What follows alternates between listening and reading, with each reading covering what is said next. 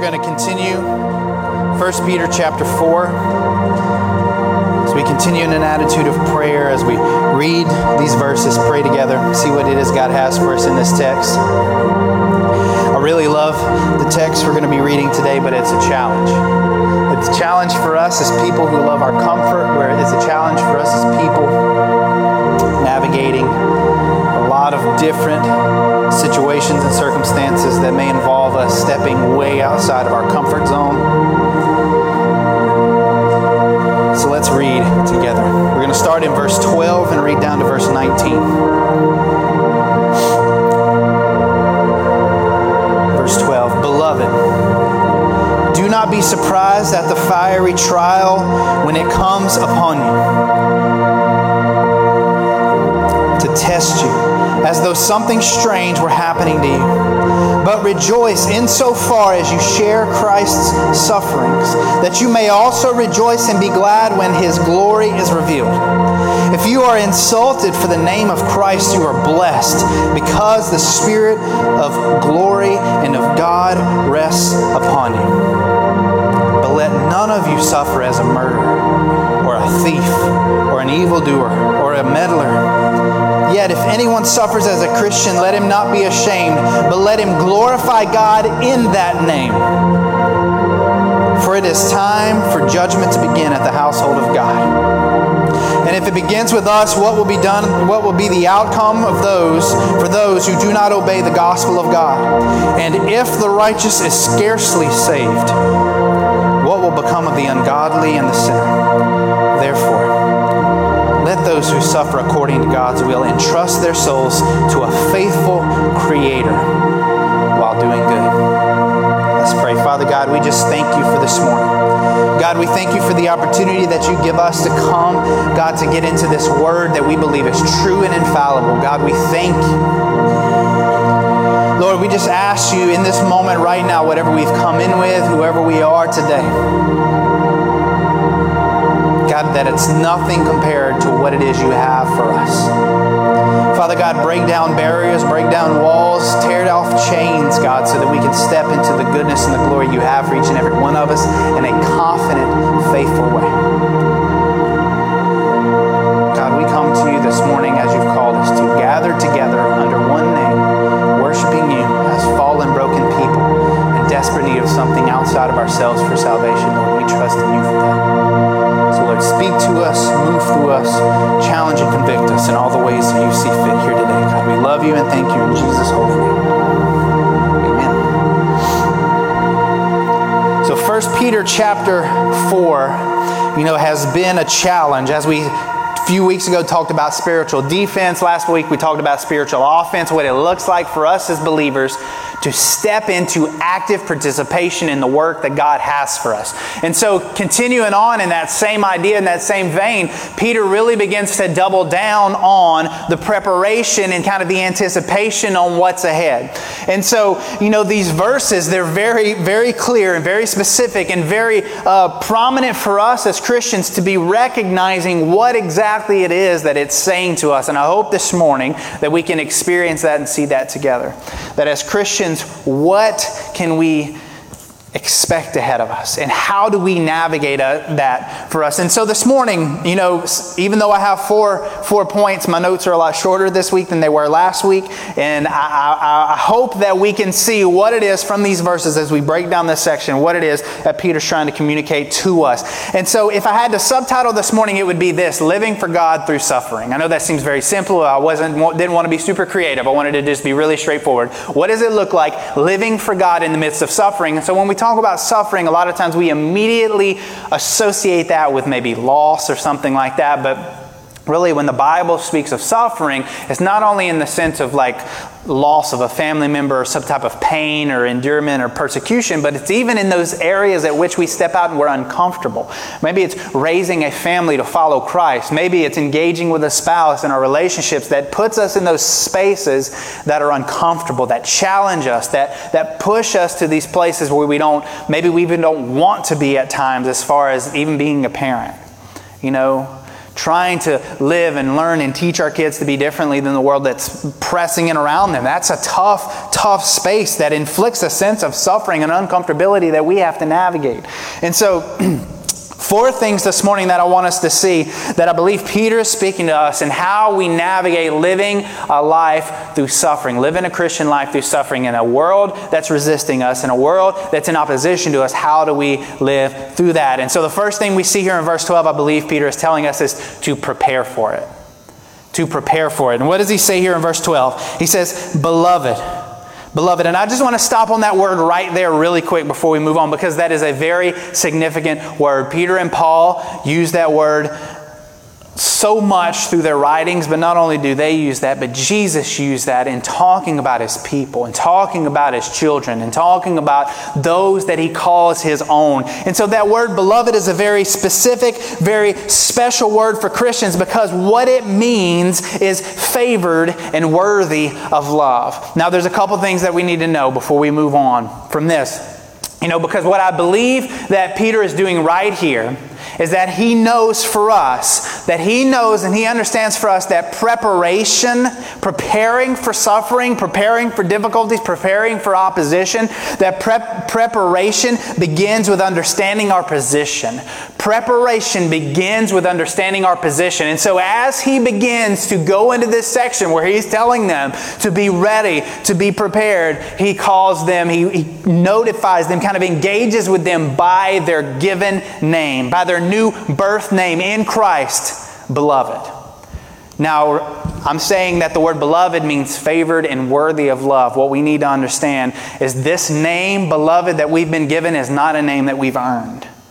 Beloved is not our name by our physical birth. Beloved is our name by our spiritual birth. And we only have that name because someone had that name before us. And someone gave us that name on His behalf. And we see that in Matthew 3:17. As Jesus has been baptized by John the Baptist, it says this, it says, "And behold, a voice from heaven said, 'This is my beloved Son, with whom I am well pleased.'" So there's an association that carries strength into suffering. And so that's what Paul wants us to see. That's what Peter wanted us to see, and what Peter wanted them to see, is that association carries with it a sense of strength, and it reminds us about our position. And so he says, beloved, do not be surprised at the fiery trial when it comes upon you. So he says, don't be surprised. And the reason that we can walk into that space and not be surprised, not be caught off guard, is because of our association, because of the name that's been given to us. When we have put our faith in Christ and His work on our behalf and the sacrifice on the cross, we inherit a name, and that name is beloved. That name is favored. That name is worthy of love, not because of our own, but because of who Christ is and what Christ has done. And so it's in that association that we have strength to navigate suffering. Romans 8:17 and 18.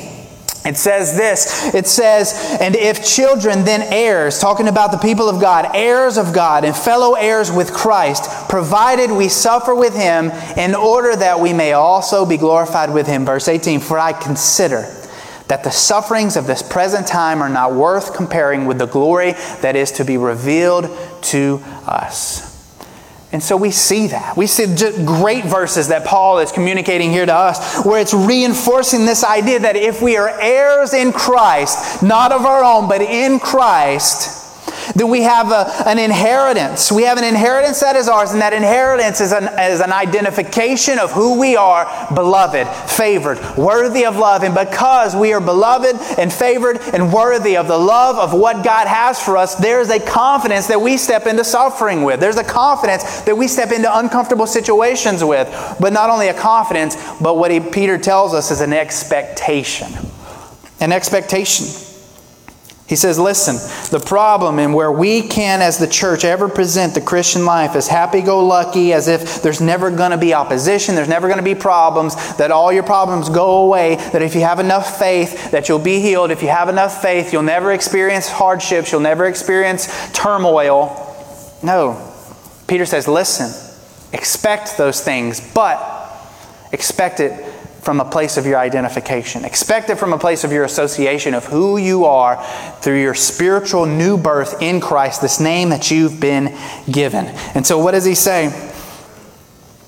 He says, do not be surprised when these trials, when they come to test you as though something strange were happening to you. Because I think this is where we as Christians, where we can fall short in how we present the gospel, how we present the Christian life. Because I love how he says here, that as though something strange were happening to you. Because then the world looks at it, when we navigate suffering and we've presented this gospel as if there's nothing bad that's ever happened, and it's a gospel that should put us where we fit with everybody and everything in every situation. Then when those things come crashing down, the world looks at us and are like, you're surprised by that? What did you think was going to happen?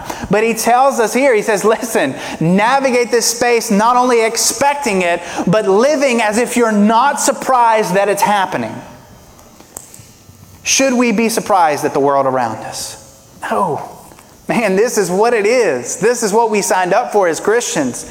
And we love it and we anticipate it and we expect it because it reveals, it's giving way for the power of God to come sweeping through, to do something amazing in the lives of individuals who are resistant to Him, who are pushing back on Him. That is the space at which God works the best, is in the midst of opposition, is in the midst of struggle, is in the midst of suffering, is in the midst of persecution. That's where hearts are changed. That's where radical movements of God happen. It's in the midst of that unknown space of potential difficulty and suffering. And so he says, don't be surprised and don't live your Christian life like you're surprised. So then he continues on, the second thing this morning, not only that we prepare for it, but in the midst of any type of difficulty, persecution, or uncomfortable situations, we find ourselves as Christians, living as Christians. He tells us here in the second part to praise through it. To praise through it. And so in verse 13 he says this, but rejoice insofar as you share Christ's suffering, that you may also rejoice and be glad. That you may also rejoice and be glad when His glory is revealed. Church, listen, we rejoice when we suffer for Christ because we suffer with Christ. When we suffer for Christ, we're reminded we're suffering with Christ. We're suffering because of what He's done, because of who He is, because of everything He's bringing. And so we are able to praise through it because God has given us not only that name that we saw earlier, that beloved, that worthy, that favored one, but also He's given us something else. He's given us joy as an inheritance. He's given us joy as an inheritance that cannot be taken from us. And I've said this a lot of times, but we always compare joy and happiness, but those things are really completely different things. Because happiness is like the thermometer, right? It changes depending on the environment, but joy is the thermostat where it controls the environment. Okay? And so for us as Christians, God has called us to this place where we are driven by joy. Because if we're driven by our happiness changes with our circumstances, right? Happiness changes depending on the day to day. I don't know about you, but I don't always step into a Monday happy, right? It's Monday. I'm not happy about Monday. Or you step into a situation or some type of opposition, or some type of loss or failure, you're not happy about that. But there's something that carries us through that. There's an inheritance that we have, and it's joy. I love in Nehemiah chapter 8, verse 10, as Nehemiah has come and he's helping the people of Israel as they've come back to destroyed by King Nebuchadnezzar, and when they were exiled. And so they come back and they want to rebuild, and they're looking out over all the destruction, and they're planning, and they have enemies all around them, and they're pressing in around them. And then Nehemiah has this to say as they're planning and preparing to begin rebuilding. He says this, he says, then he said to them, go your way, eat the fat, drink sweet wine, and send portions to anyone who has nothing ready, for this day is holy to our Lord. And do not be grieved, for the joy of the Lord is your strength.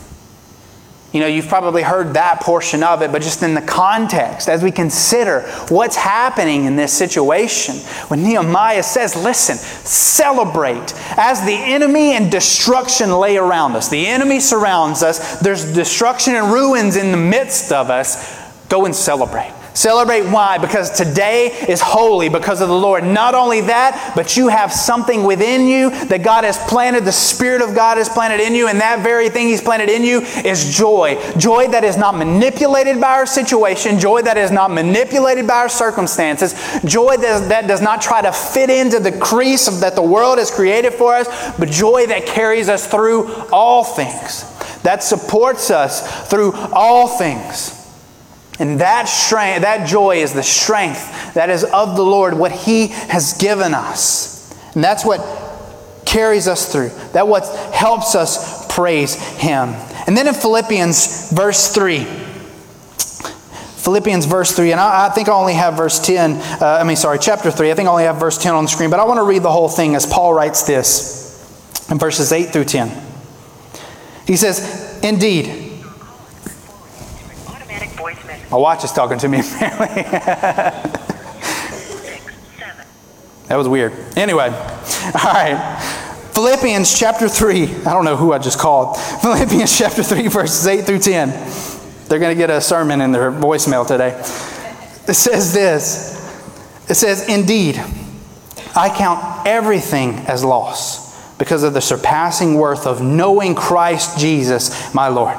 It says, for His sake I have suffered the loss of all things, and count them as rubbish in order that I may gain Christ, and be found in Him, not having a righteousness of my own that comes from the law, but that which comes through faith in Christ, the righteousness from God that depends on faith, that I may know Him and the power of His resurrection, and may share in His sufferings, becoming like Him in His death, that by any means possible I may attain the resurrection from the dead. Man, I love those verses because it just reinforces this idea that Paul's kind of sharing and reinforcing Peter's message here in 1 Peter chapter 4. He says, listen, we count everything as rubbish. We count everything as garbage in comparison to what Christ has, because what Christ has offered us is He's offered us a hope. He's offered us a future. He's offered us joy that carries us through all these sufferings, that allows us to praise through it. Acts chapter 5, verse 41. As the Christian faith is beginning to really get going, they say this, says, then they left the presence of the council as the Christians stand there, proclaiming the message of God, preparing for suffering. It says this, then they left the presence of the council, rejoicing that they were counted worthy to suffer dishonor for the name. That they celebrated, and they saw it as being counted worthy to suffer for the name of Jesus. And if we could see our faith in that way. You know, and like I said, let's not look at suffering just as like physical pain or torture or anything like that. But even think of it on the lesser end. That we would see it worthy to be uncomfortable for Christ. That we would see it worthy to have uncomfortable conversations with our children for Christ. That we would count it worthy to begin to try to establish rhythms of devotion and discipleship in our lives, even though we fail and we struggle through it. That we would count it worthy to be uncomfortable in our jobs as we have conversations about Jesus. That we would count it ourselves, that we would see ourselves as we would be celebrating this worthiness that we have to participate in that. And then verse 14 says this. He says, if you are insulted for the name of Christ, you are blessed. And so this word insulted could be translated also treated unfairly for being a representative. That you are insulted being a representative of all that Christ is and for the public proclamation of His name. It says that you're blessed. That you're blessed. And we hate the idea of that. Golly, we don't want to be those people, right? We don't want to be the outcast. We don't want to be the ones that people have things to say about because of our faith, because of the things that we hold on to, because of the things that we believe. And so He tells us, listen, if you are insulted for the name of Christ, you are blessed. And this is like, this word blessed is this elevation of joy and happiness that we cannot attain on our own. But when we've stepped in that faithful obedience with Christ, that God pours this out over us, that it's not just a general happiness, but it's an acknowledgement that shows God's approval, that you are blessed. Matthew 5:11 in Sermon on the Mount, Jesus says this. He said, "Blessed are you when others revile you and persecute you and utter all kinds of evil against you falsely on my account." On my account. The writer of Hebrews says this, Hebrews 11:26. He says, "He considered the reproach of Christ greater wealth than the treasures of Egypt, for he was looking to the reward." I love that verse, that he considered the reproach of Christ, or the insults on Christ's behalf, greater wealth than the treasures of Egypt. And Egypt was the pinnacle of wealth, health, and success. Egypt was the pinnacle of everything that anyone ever would have wanted to accomplish in the world. So for him to say that, we can try to put that in the context of where we live today. Just think about what seems the most successful, what seems the most wealthy, that seems like the most comfort, that seems like the most happiness. He says that he considered the insults that he would receive on Christ's behalf greater wealth and worthy to be treasured than the greatest wealth, health, and happiness that the world could offer.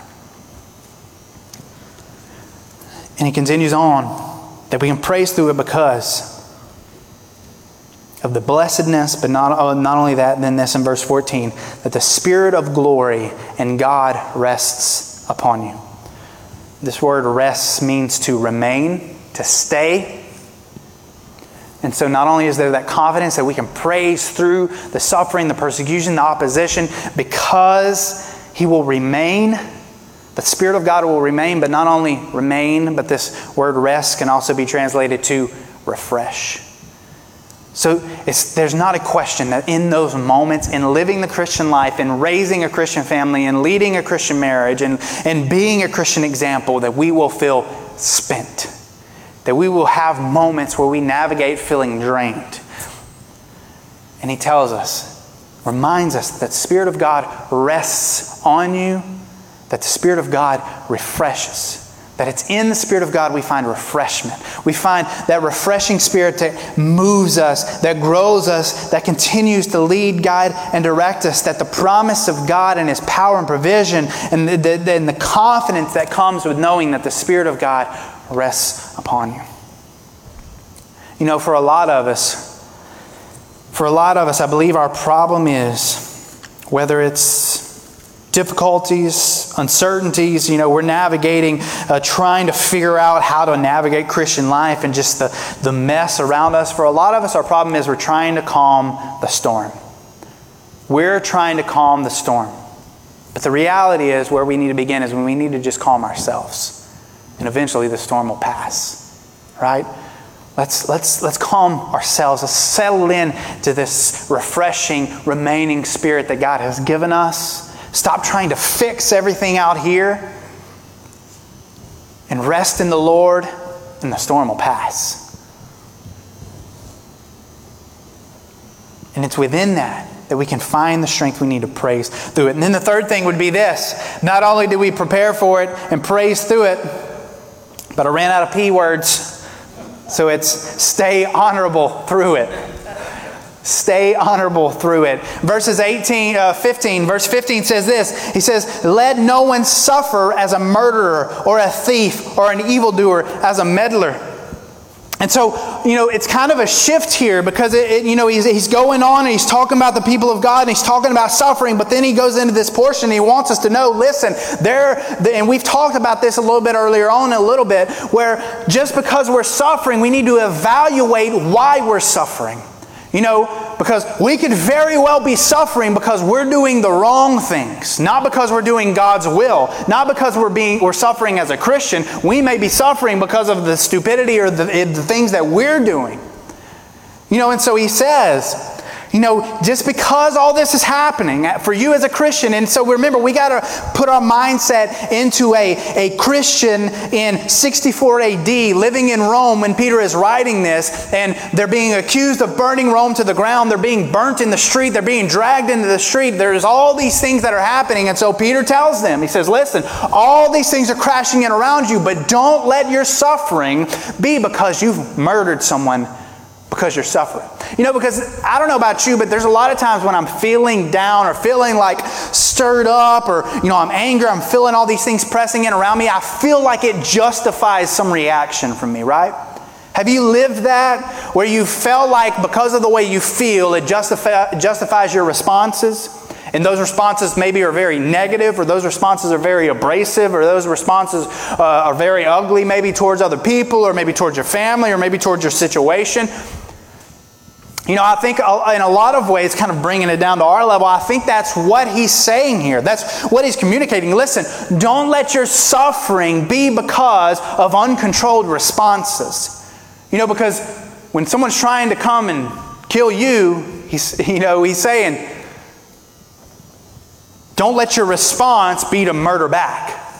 Don't let your response be their response. Don't let your response be equal to what they're doing. And not only that, but he says, and don't be a thief. Don't go steal. Don't go try to take. Don't try to be what they are, to have what they have. And not only that, he says, don't be an evil doer, someone who is pursuing wrong in the midst of all this. Don't let what's going on around you convince you to justify what you're doing that's wrong, that may be causing you to suffer, that may be causing things to be more difficult for you.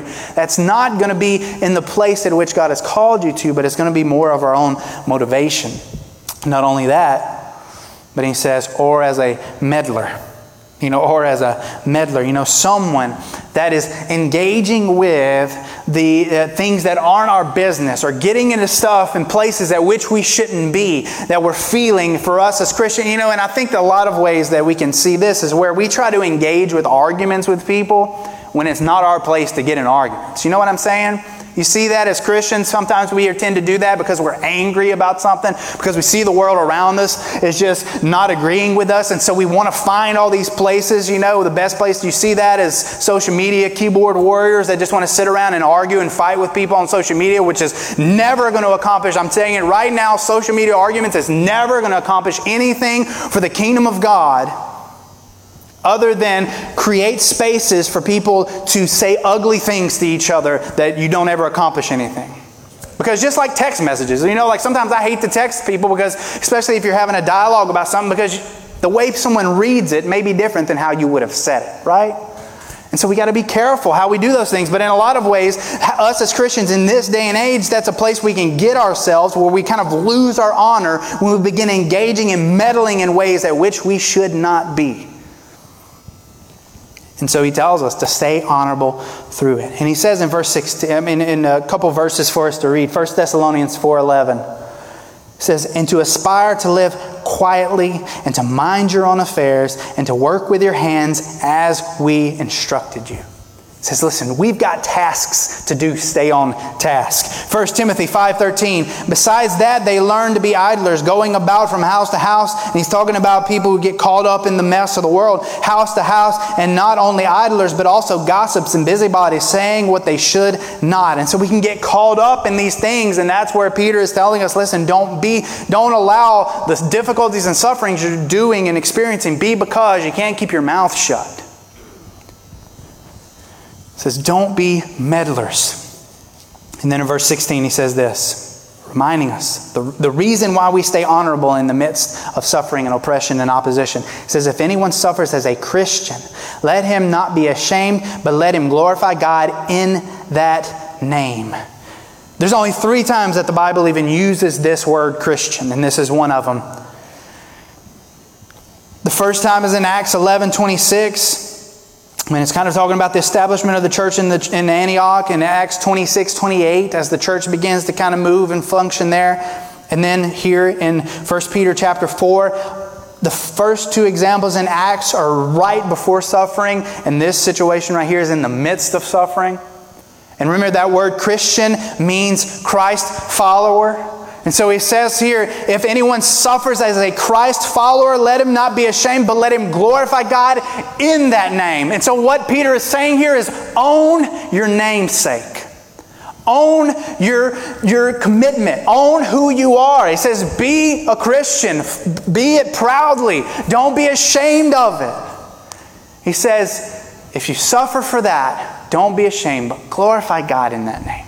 Glorify that you have the opportunity to call Christ your Lord. Regardless of the situations that you find yourself in as you pursue it. Glorify Him in the midst of that. And then in verse 18, because of this is why. He says, if the righteous is scarcely saved, what will become of the ungodly and the sinner? And so what Peter is doing here is he's referencing kind of some Old Testament language about judgment of the unrighteous. And so that seems strange to us when we read that word. Well, if the righteous is scarcely saved, so what is he saying there? Because, when the Bible, we think about the righteous, we're talking about those that are saved, right? But he's speaking of it from a worldly perspective when he says, if the righteous is scarcely saved. And so if we could think of it like this, if the self-righteous is scarcely saved. If those by the world's perspective that seem like they're doing everything right and doing everything good, if they're scarcely saved, what will become of the ungodly and the sinner? So what he's saying here, because what he's referencing is the idea that we believe and know is that we're not saved because we're self-righteous. We're not saved because we do all the right things. We're saved because our righteousness is in God's goodness, in Jesus' goodness, and His ability to live a perfect life and to die and bear our sin and shame.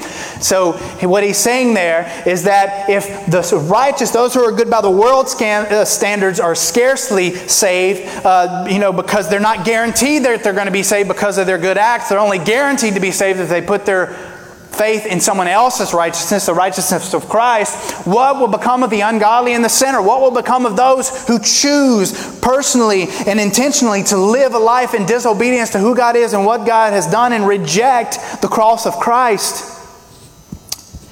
What will happen there, and what he's trying to bring our attention to, what he's trying to help us understand, is the gravity of the situation, the gravity of the lostness of the world around us. And that for us, the reason why we must continue to be honorable through the suffering is because we are pointing people to something greater than ourselves. And so then the fourth thing is this. Not only do we stay honorable through it, the suffering, the opposition, the persecution, but he says that we should trust God to prove it. To trust God to prove that He will do it. In verse 19 he says this, therefore, let those who suffer according to God's will entrust their souls to a faithful Creator. To a faithful Creator while doing good. Remember, stay honorable through it. And as you're navigating it, trust your souls. Give yourselves to a faithful Creator while doing good. That everything we're doing to be good. We're doing to point to God. And why do we do that? Because we have, and I love that he used this word. There's not many times in the New Testament that God is referenced as a faithful Creator.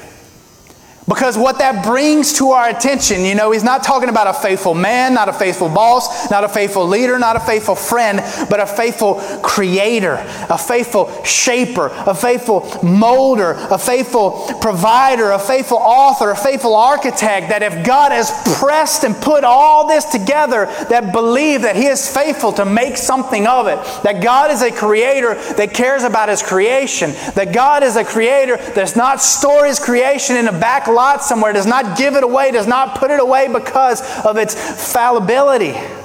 But that God is a Creator that is faithful to His creation. That God is a Creator that has created you in His image for something. And that God is faithful.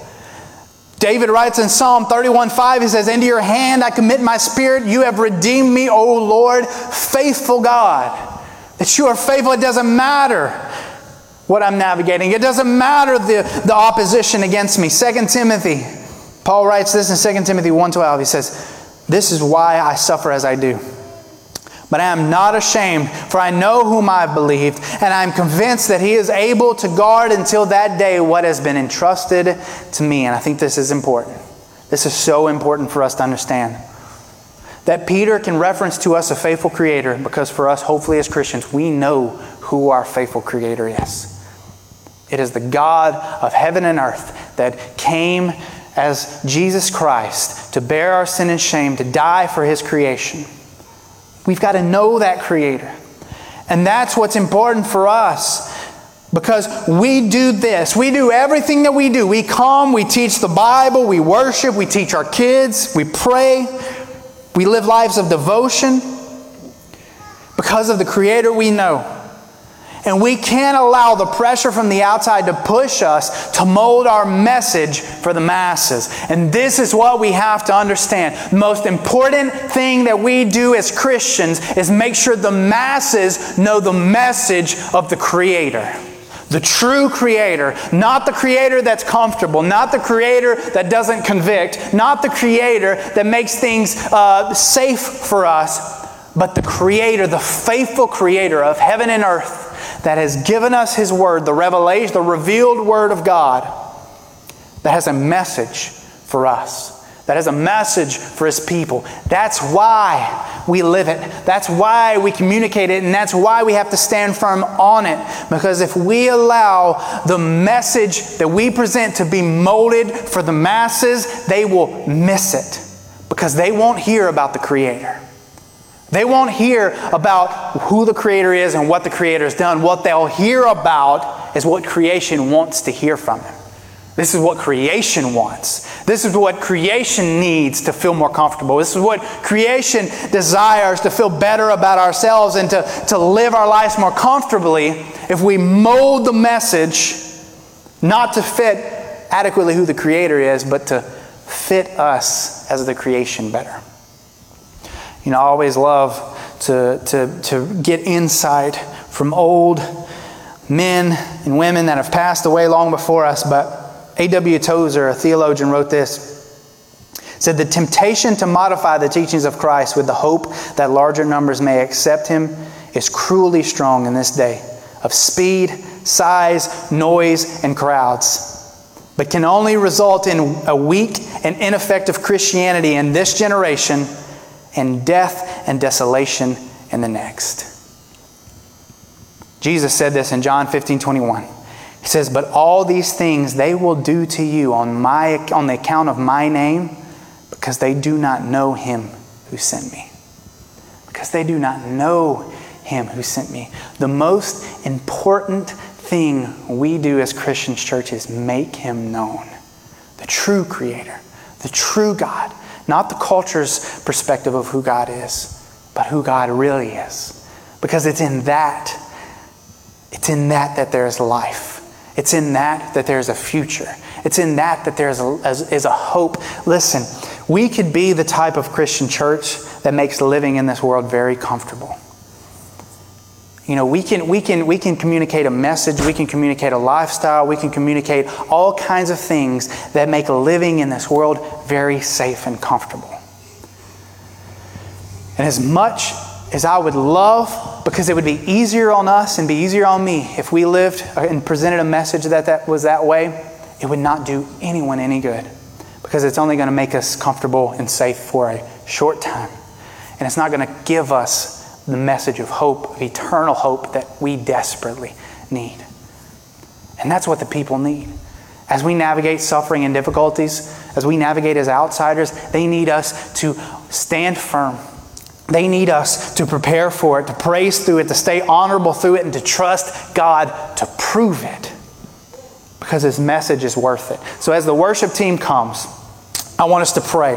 And we're going to sing together this morning, acknowledging who God is and what He's done. But church, I just want us, as we take a moment, each of us where we are, I want you to just bow your heads with me as I bow my heads with you, and we close our eyes and we begin to ponder those spaces in our life.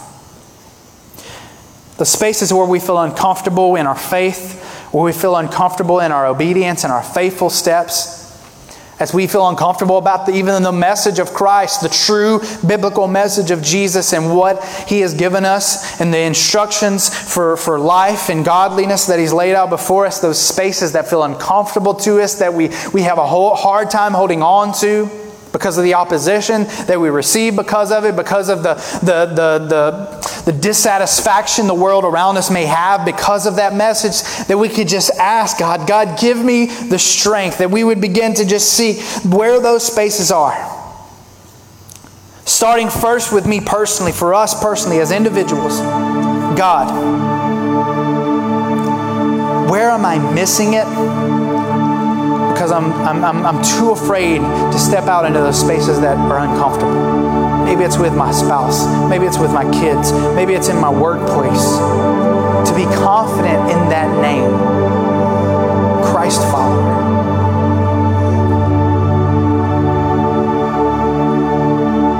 God, where am I uncomfortable in that name? Where am I uncomfortable in those conversations?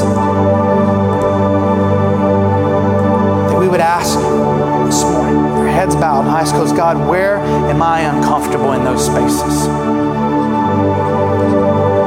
And then we ask Him this morning, church. Let us ask Him together, Father God, where can I begin to take steps of obedience? Begin to live more confidently in who You are. Maybe it's just baby steps in my life of devotion, in my conversations with my spouse, and having difficult conversations, or even simply praying over my children or reading scripture over my children. That we would ask, Father God, where do You have for me to go? God, how can I begin to take those steps? God, give me the vision and the direction to take those steps. And then as we continue to just ask Him, God,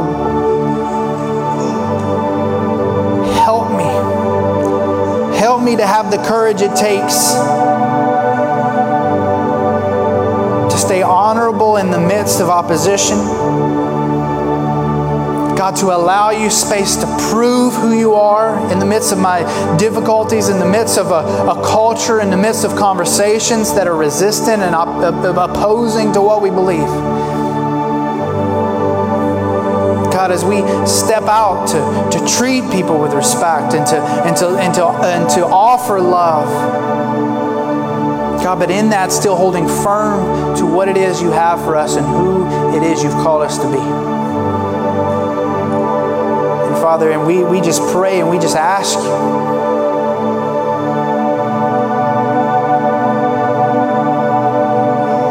God, reveal to us where we're not living for You. The spaces of our life that we've shut off from You. God, the hurts that we've allowed to build up, the disappointments, the shame, the guilt of past, present issues, Father God. What is filling the space in our life that You should be residing in? Father God, help reveal those things to us. God, help open our eyes to those spaces that You'd have us to begin to move in. God, let us see who You are and what You have for us. A people of God, walking confidently in the call of God. God, let us move with You this morning. Let us lay aside our fears. Let us lay aside anything that may hinder us from stepping out and living as the people You've called us to be. Father God, we love You, thank You, and praise You in Jesus' holy name. Amen. Church, stand with us. Let us end with worship this morning.